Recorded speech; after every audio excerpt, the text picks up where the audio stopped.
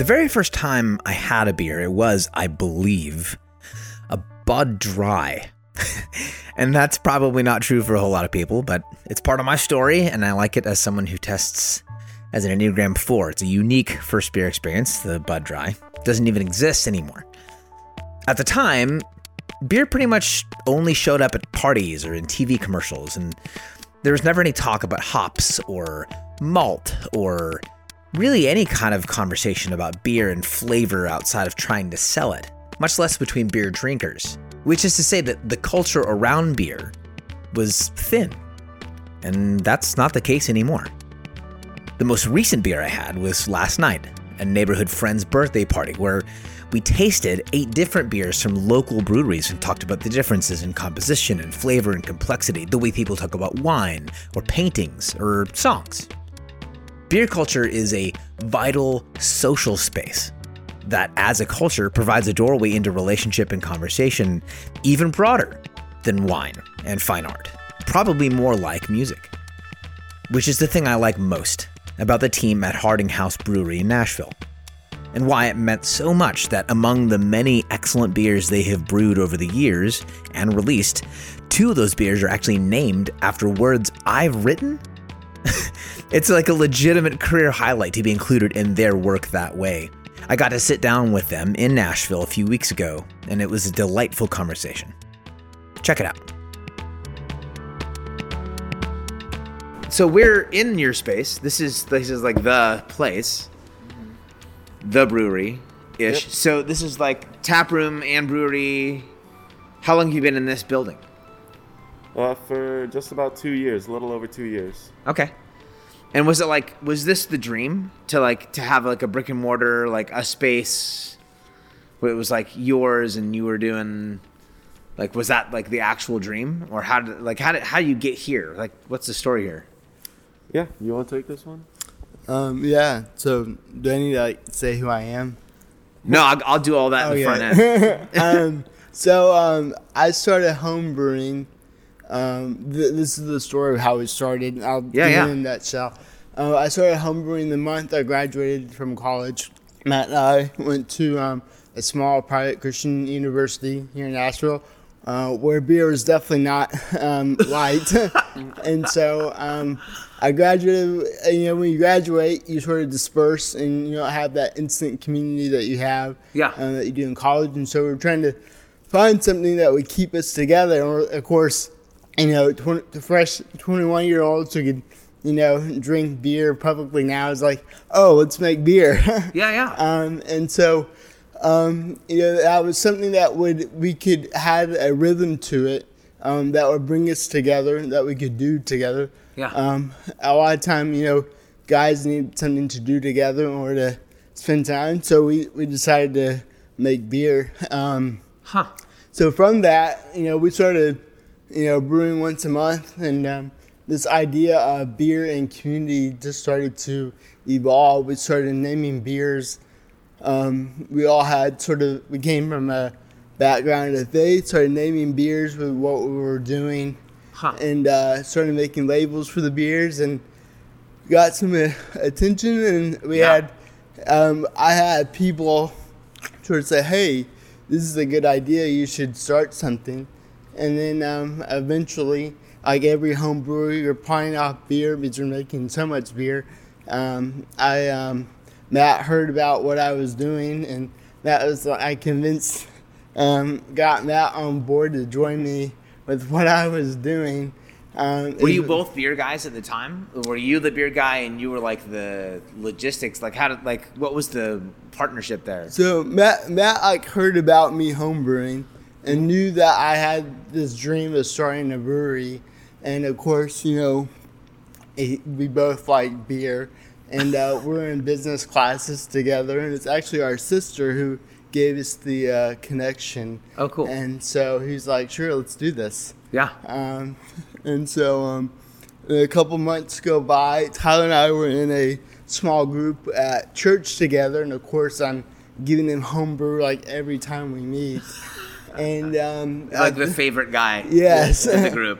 Yeah, and he's always supportive. He bought like a pint glass from me, and and Tyler and I are brother-in-laws. At the time, we were not brother-in-laws. We later became family.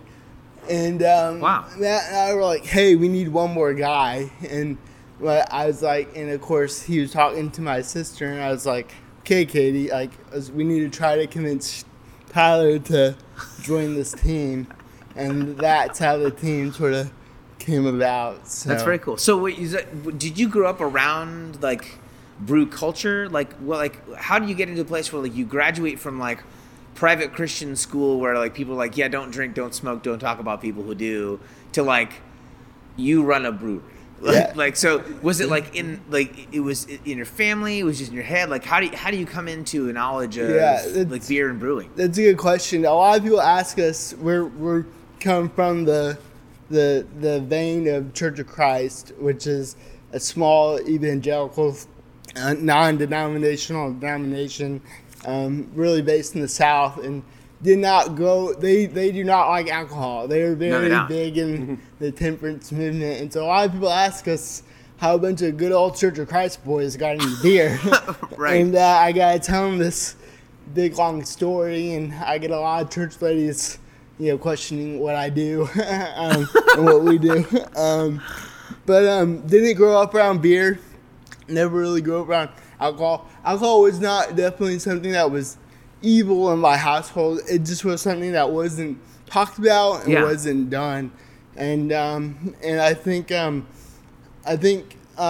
craft movement has allowed an avenue, and we could talk about that more, an avenue in which that we could get into beer, and offered an alternative to what the other alcohol culture there was at the time. So in other words, like, because it was about the craft and not like, hey, we're making beer broad, like we're into booze, we're gonna get boozy. It was like, hey, there's an art to this thing. Yeah. And it sort of opened the door to like, this isn't just some dudes trying to get tanked. Yeah. Right. Yeah. I think a lot of us like saw the opportunity to engage with people through brewing beer, making beer, enjoying beer with others. It kind of has this unique ability to bring people together and kind of open people up, have some really meaningful, enjoyable conversations that go beyond surface level. Yeah. And so we wanted to be able to kind of contribute to that kind of community and see how far we could take it. And that's kind of why we went with like the brick and mortar approach to have a tap room, because we didn't want to just make the beer. We wanted to create a space for people to, engage with one another.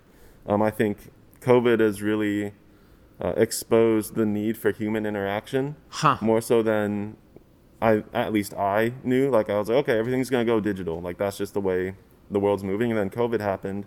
And then I realized like Zoom meetings are not the end all be all. Like you got to have human interaction. Yeah. And so, we really just wanted to make a space that could allow for that to happen. That's good. When you went to like create the space, was there a vision for like, it sounds like the primary thing was actually putting people in a room to like be together. And the beer is like it's like a magnet. Yeah. We've always said it's like a vehicle that brings people together. It's not the end all be all. It's just the thing that starts the other things of community. So the conversation, the community, the people being together is the thing is the thing that drives your culture. So we want to create beers that are creative and unique, that have elements in them that are special themselves that people will talk about, but then relate it to something that's a little deeper or meaningful, that they can, that there's depth to what we're creating that drives these deeper conversations between people. The beer itself. The beer itself. Give me an example. Well, the best one, Nate can probably speak to these the best, but tell him about like Eighth Day or. Yeah, I guess so. This is how we look at beer and brewing. Beer is our tool and our canvas in order to tell stories. So I look at our jobs as telling stories, and we need to think about what kind of stories, what kind of narrative do we want to tell the world? And we want those stories and those narratives to be about life and love and community and faith and doubt and pain and the human existence. The stories is what really brings people together and what can bond that community. It's when you can share a story and you learn someone else's story, you see them as, you see their humanity and what they are. So there's so many examples that we want to tell about those things. And one example, I think what got us connected to you and with your prayer of the Beloved, I'm a big fan of Henry Nouwen. Yeah. His book called Life of the Beloved is a gorgeous letter written to the world saying, hey, you are the beloved, and your little prayer really encapsulates that great meaning. And it's that idea that beer and the table, and for us, the bar, is a place where people, no matter who they are welcome and come to sit. So we say for us to share a beer is to break bread with someone. And to break bread with someone is a sign of peace and a sign of fellowship. So we tell people we want to share a beer with you. That means we want fellowship with you. We want you a part of this community. Yeah. And so that's why beer is that big important tool to help us create this vision and make our little piece of the world a little bit better and a little bit more full of love. That's good. I love that. Yeah. It's a trick too, because it's like when folks, like, it's almost like there shouldn't be that gap, right, in terms of what booze or what beer can be in terms of social interaction. There is, though, but when folks say hey, let's go, we'll have a conversation with someone, they'll say something along the lines of hey, let's get a coffee or let's get a drink, right? Yeah. But then in general conversation around whether it's coffee brewing or whether it's beer or whiskey or whatever, there isn't often that much. I don't often hear that much intentionality, at least peripherally, to the craft of it from the standpoint of this is going to be facilitating a relationship. So I love the collision. I love the intentionality. Yeah. So one way that this idea, this is very high. The way that we can make that practical is that first we make a statement, and we get this from a guy named Wendell Berry. He's an author and activist, a farmer up in Kentucky. Mm-hmm. I sort of call him the patron saint of the small American farm. I'm not sure if you read any of his stuff. I call him the patron saint of our brewery as well. But he has a statement where he says to eat is an agricultural act. And so we translate that by saying to drink is an agricultural act. So we're making an agricultural product. And a lot of people, when they think about beer, they think it's stainless steel and whatnot. But we want people to think about the soil. And Wendell Berry says the health of the soil is the health of the community. And we're all about community. So we're making something that comes from the ground. We want to make sure it comes from the ground around us. Wow. And basically what you could really sum up a lot of what Wendell Berry said is one of the best ways that you can love your neighbors. And a lot of people don't think about it like this, is that one of the best ways you can love your neighbors is to buy local. And really now more than ever, and that makes more sense in the time that we're in, but to buy local is a great way to love your neighbor. Yeah. Because they're right next to you and they need that just as much as you do. And so Wendell Berry is all about this creation of regional and local economies, and we want to be a part of that. We see ourselves as a processor, and we want to connect the farmer to the end consumer. And so and we could get into what I call the theology of creation. I call it beer theology and all that kind of stuff. But so the way that we do this, that we help create these intentional communities, is that we make a truly hyper-local beer. So we use 100% all local grain. I'm on the farm every other day. I'm on the phone every other day with farmers and growers, seeing what's in season, what they're planting, what's in harvest, so that we can make a beer that really represents the place where it's at. And it's a gift that I get to see people who grow our beer drinking beer alongside the people who are enjoying it as well. Wow. And that they get to know the name or the story or the place where their beer actually comes from. And that's, again, a way that we can create this community, because we are creating something that is organic, that is really from the ground. So then, talk about like folks. Oftentimes they get into like some phase where they get the shop up, they've got the tap room, and then like the dream gets bigger, and there's like the distribution part of things. Mm-hmm. Do you have like long-term like dreams in terms of like, hey, like multiple locations? Is distribution like on the table? Like, talk about like, is distribution on the table? How do you go about that? And how do you maintain the sense of locality and sense of place? Because that's Wendleberry's thing, right? The whole Jayber Crow story is like, you live where you live. The car is an enemy. Like it's, having a sense of place. You belong where you belong. You live where you live. You're in touch with, with the world in which you live. How do you maintain a sense of like locality and place while like thinking about expansion and distribution with a product like this? What's that look like? Yeah. So that's actually a big part of our, planning and thinking right now is like, we see distribution as a way to bring people back to this place. So we know that for our brand to grow and for our business to grow, that not everybody's going to be able to drive or come to this space on a regular basis to support us, because people are busy with COVID quarantine. They need to stay where they live, so we're not always going to be accessible for foot traffic. So we know distribution and getting our product outside of these walls and into stores and restaurants and bars is necessary to bring people back here. But that's how we've always seen it, as we put our product out there, but the end goal is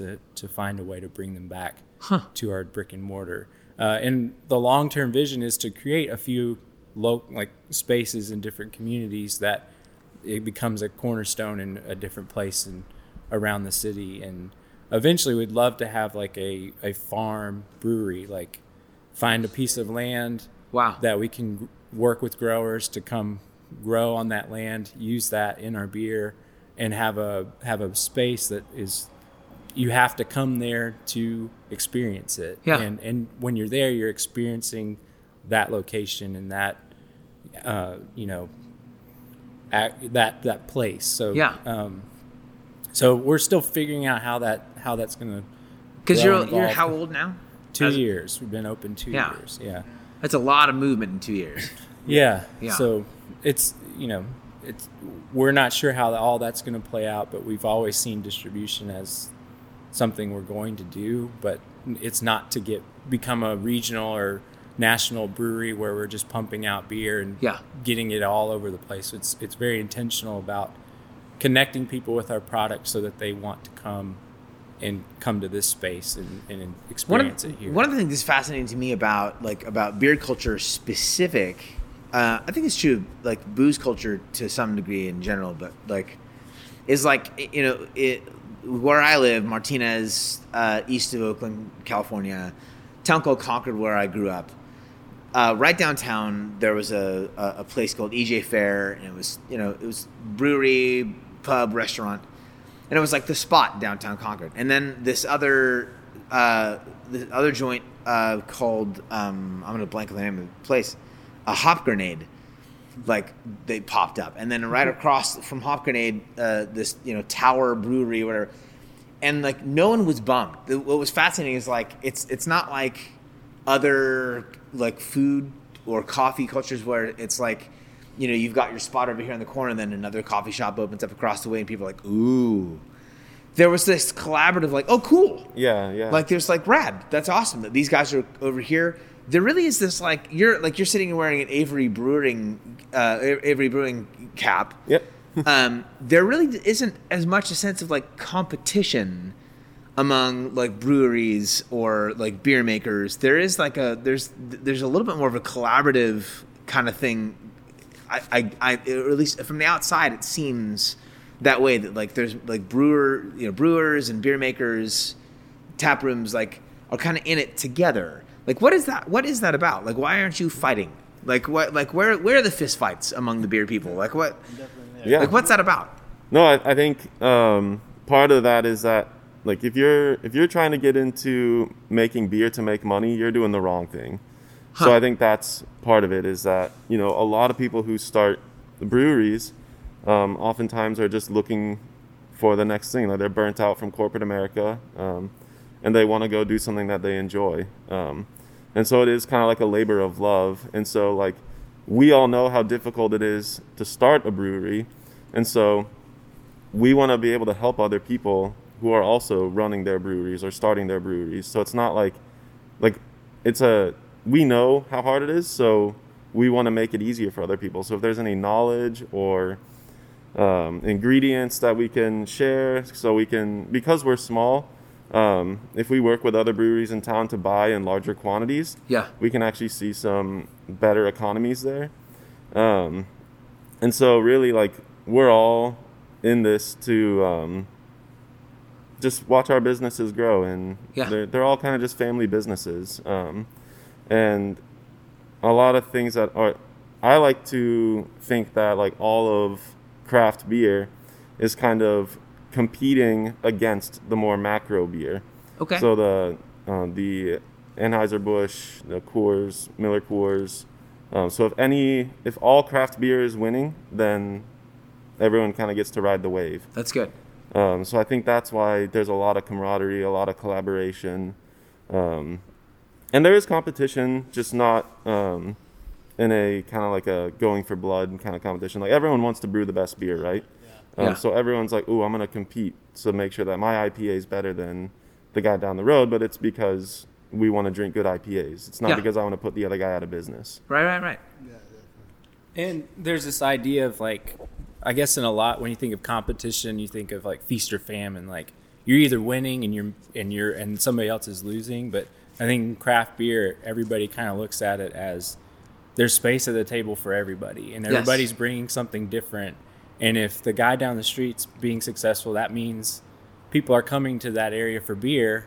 And when they've tried his beer, and then they hear there's another brewery that they can go visit that's close by, then they're coming to that brewery next, and they're going to try that beer. So it's really there's room for everybody. I think craft beer really believes that and sees that, and that's why you can have cities like Asheville, North Carolina, where you're in one part of town and there's 10 breweries that are all walking distance from each other, and they're all doing something unique and different that draws a different crowd. But most of the time people are going to go and hit up every spot.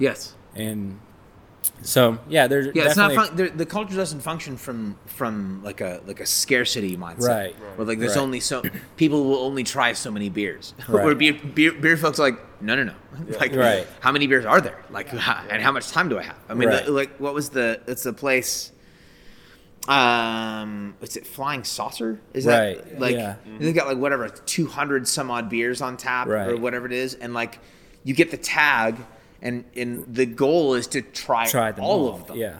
And that's like that, you know, the scarcity mindset that runs so much other kind of culture. It really does seem generally absent from brew culture, which is pretty great. And it's fun because it's like you definitely get your regulars who they pick out your brewery as that's going to be my home base. But then they're still going out and trying things, but then they come back here because this is, you know, maybe we do a beer that they really like or a style that they really like, but it doesn't mean that they're, you know, closed off to these other breweries in town.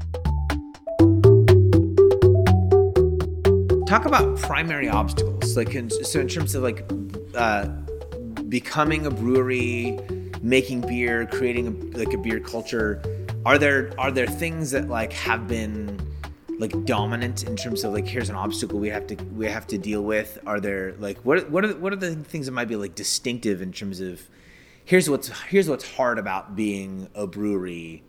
Well, in the South, it's the government, it's the laws that are still in place from an era that's far gone, but out of prohibition and things so, that have just... So folks would hear that, right, and be like, "Oh, weird. Like, how does that affect you?" So give me an example. Why is it weird? Why is it hard? So in Tennessee, study.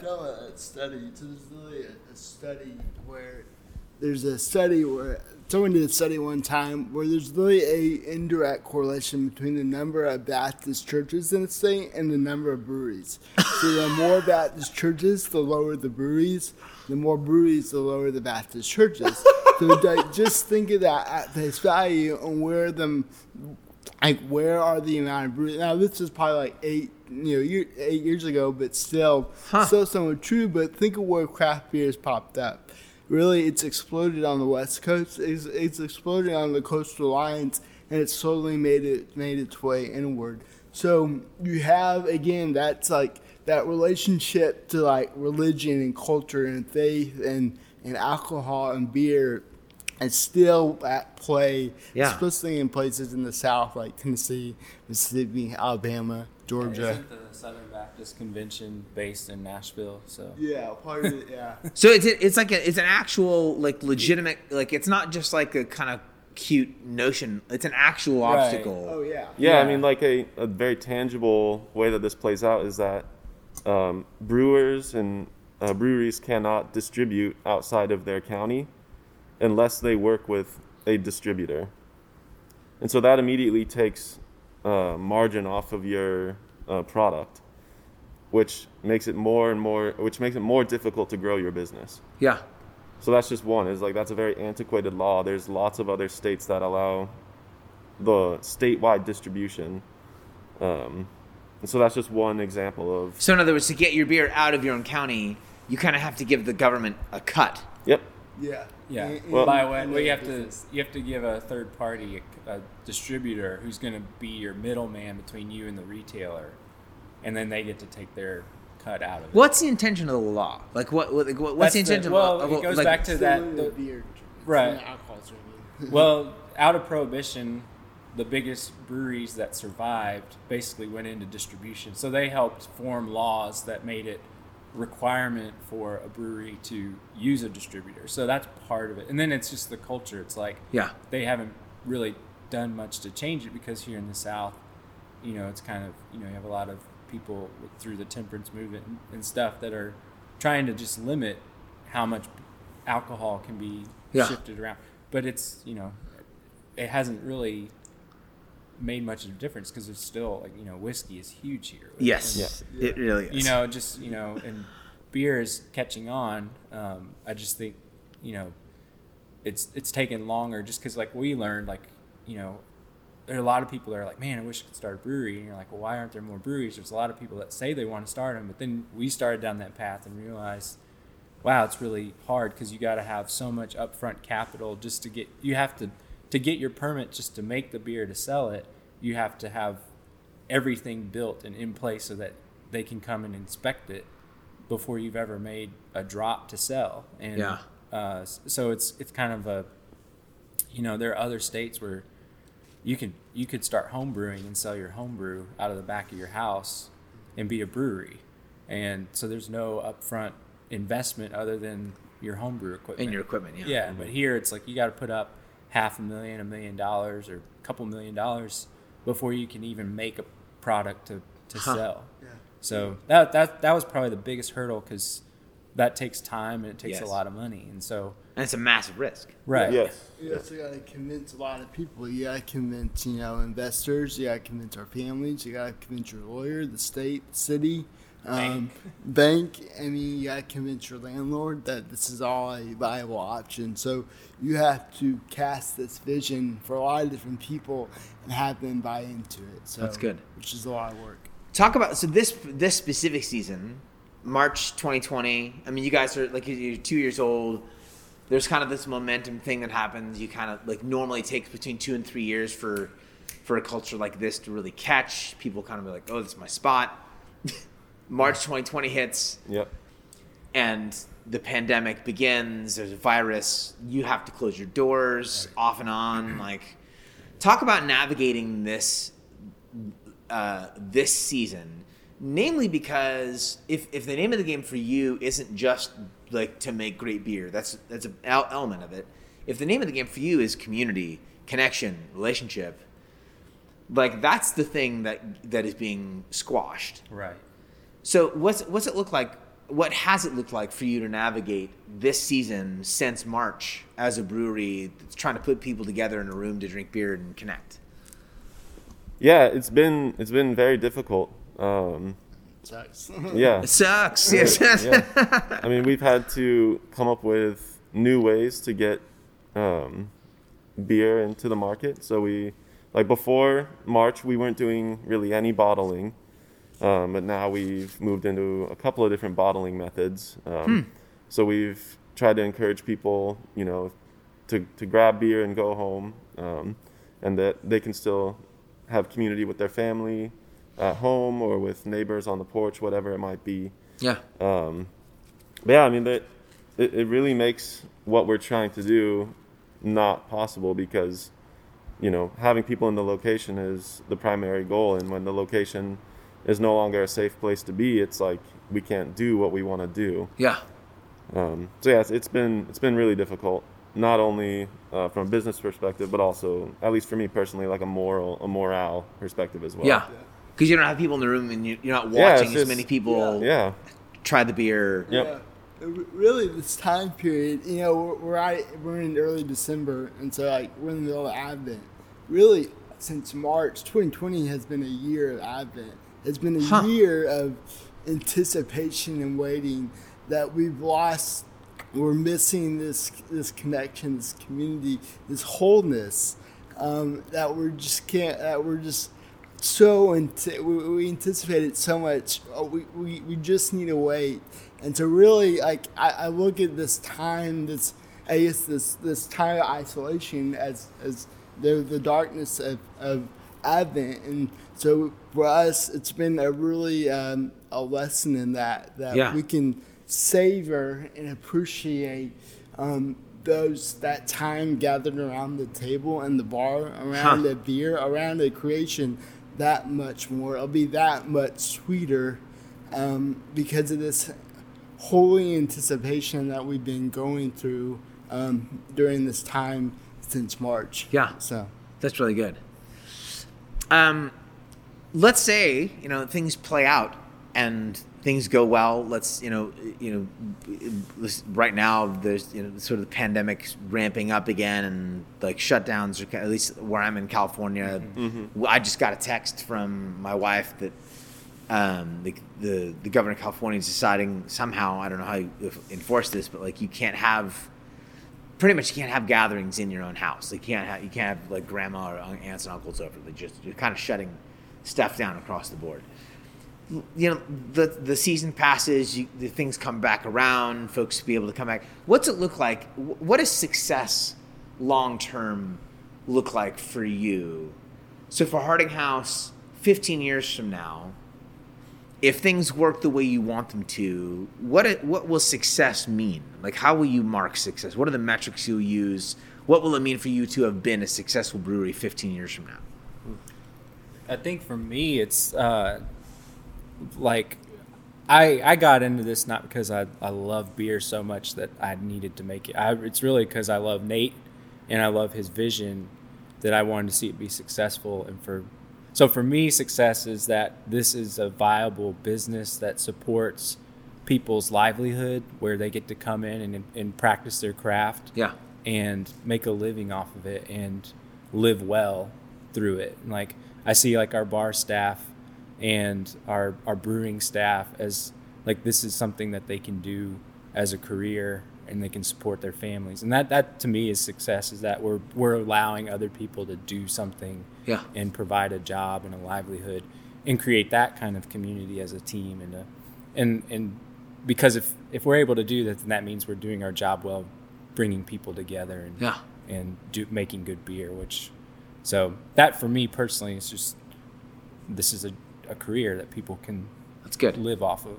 And then I would say, to add to that, I think 15 years from now, I would like to see us be a catalyst for more like local ingredients being grown.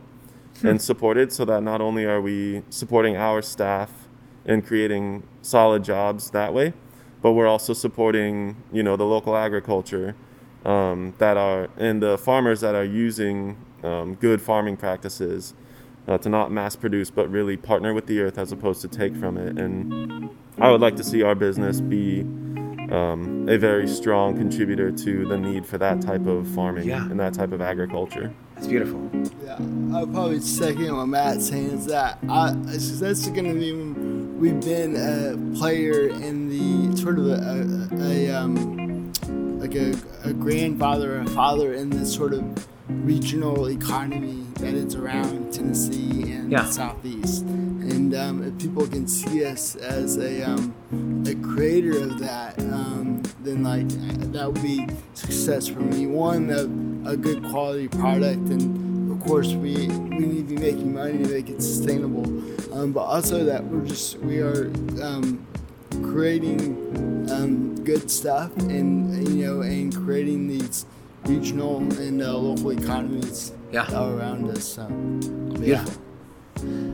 Well, thank you guys for your time. Yeah. Appreciate it. Yeah, thanks for coming. In the park near my house is a series of trails that intersect a small creek in a few spots, and in the winter, that creek rises and it's almost impossible to cross at one location. So a few years ago, someone built a bridge over that spot.